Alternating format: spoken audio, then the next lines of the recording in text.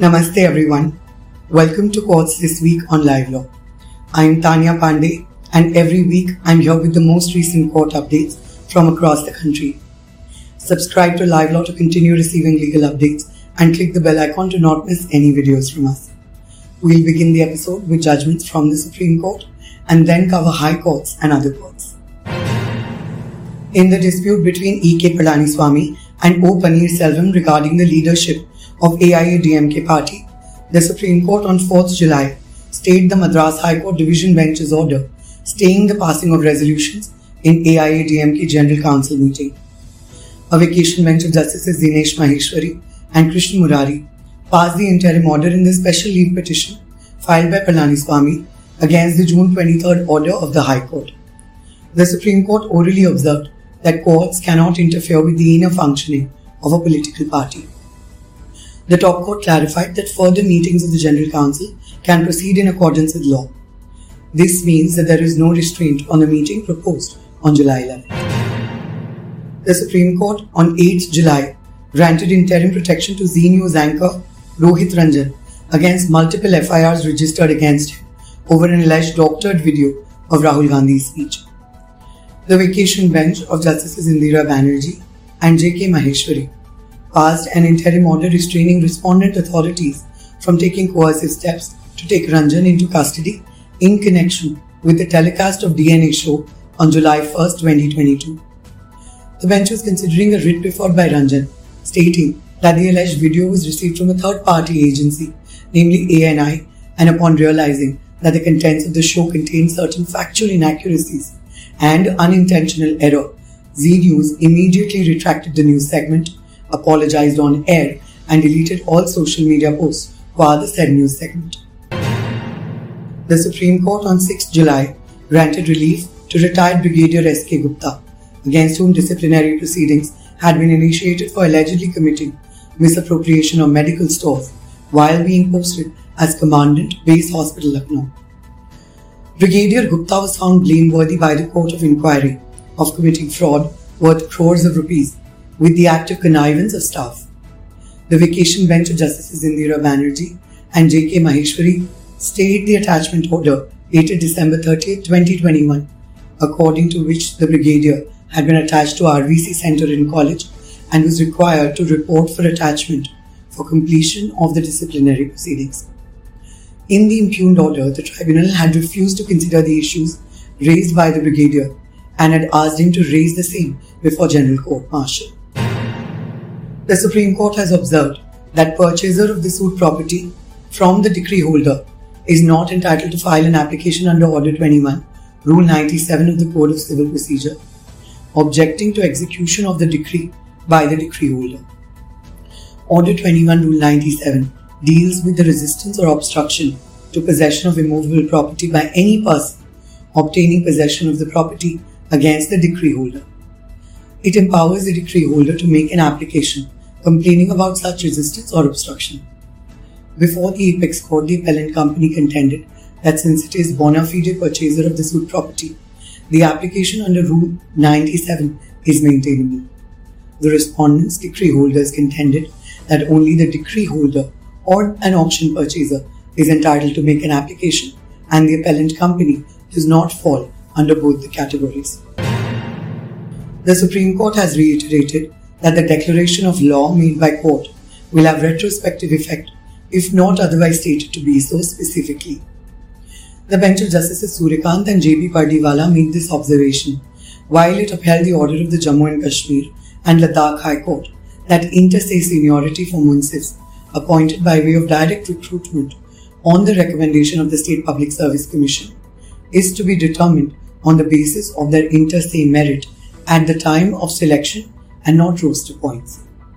Referring to the 2007 P.V. George v. State of Kerala judgment, the court observed that power to apply the doctrine of prospective overruling so as to remove the adverse effect must be exercised in the clearest possible terms. Let us now go over judgments from the High Courts and other courts. The Allahabad High Court's single-judge bench of Justice Siddharth has observed that a High Court has the power to grant transit anticipatory bail to an accused in connection with an offence registered or about to be registered outside its jurisdiction or state. Transit anticipatory bail refers to bail granted to any person who is apprehending arrest by police of a state other than the state he is presently located in. The court was dealing with the plea filed by 7 persons who had approached the Allahabad High Court seeking transit or anticipatory bail in FIRs lodged at the police station Mansarovar, Jaipur City South, Rajasthan. It was their plea that they are residents of district Agra in the state of Uttar Pradesh and are willing to appear before the court concerned at Jaipur for the purpose of getting bail. However, they contended that they may be granted transit anticipatory bail for a short time so that they may appear before the competent court at Jaipur under limited protection granted by this court by way of time-bound transit anticipatory bail. The Rajasthan High Court has rejected the third application filed by self-styled Godman and life convict Asaram Bapu seeking suspension of sentence for rape of a minor. The court further opined that he does not deserve indulgence of bail. Asaram was convicted and sentenced to life for offences under sections 370, subsection 4, 342, 506, 376 subsection 2F and 376 capital D of the Indian Penal Code by a special POCSO court at Jodhpur in April 2018. A division bench of Justices Sandeep Mehta and Vineet Kumar Mathur also noted that 2 previous applications for suspension of sentences filed on behalf of Asaram had been dismissed by the court after arguments had been advanced to some extent, albeit by way of withdrawal. It further noted that Asaram continues to be in custody in another trial ongoing at Gujarat for similar offences.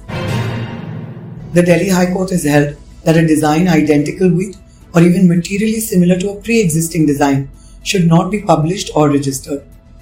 A single-judge bench of Justice Naveen Chawla also held that mere trade variants of what is already in existence or what is common to the trade is not capable of being registered. In this case, the plaintiff filed 2 suits claiming rights in the design of what it refers to as a T-shaped LED bulb. Referring to the products of the defendants, including Cisca LED lights, the counsel for plaintiff submitted that the same are infringing copies of its registered design and ought to be injuncted. The court analysed the meaning of design as per the Act and said that a design has to be a new or original one. The court also stated that if the design has been previously registered in India or has been published in India or in any other country prior to the date of its registration, such registration itself is liable to be cancelled and can be assailed even as a defence to the suit alleging piracy of such registered design. British businessman of Pakistan heritage Anil Musarrat has won a defamation case against Republic Bharat, the Hindi news channel arm of Republic TV. Musarrat had moved the London High Court against Republic's UK broadcaster Worldwide Media Network, alleging that news anchor Arnab Goswami had called him a stooge of Pakistan's top spy agency, Inter-Services Intelligence (ISI), during a show aired on July 22, 2020 in the UK.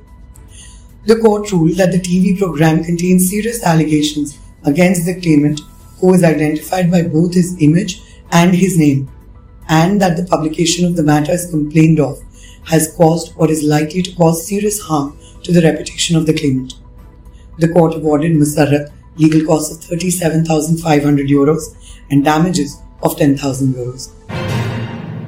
The Central Consumer Protection Authority (CCPA) has issued an order barring hotels and restaurants from levying service charges automatically or by default on food bills.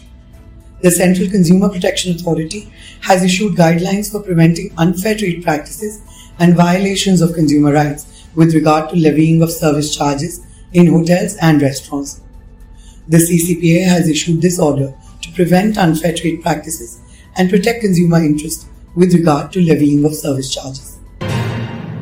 The National Company Law Appellate Tribunal Principal Bench, comprising of Justice Ashok Bhushan as chairperson, Justice M.S. Murthy as judicial member, and Mr. Naresh Salecha as technical member, on 7th July, while adjudicating an appeal, has stayed the Corporate Insolvency Resolution Process (CIRP) of LE Residence Developers Private Limited, as parties have entered a settlement. The bench has directed the interim resolution professional to not take any further steps in the CIRP. That's all for today.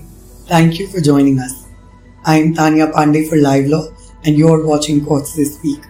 I hope you have a peaceful and wonderful week ahead.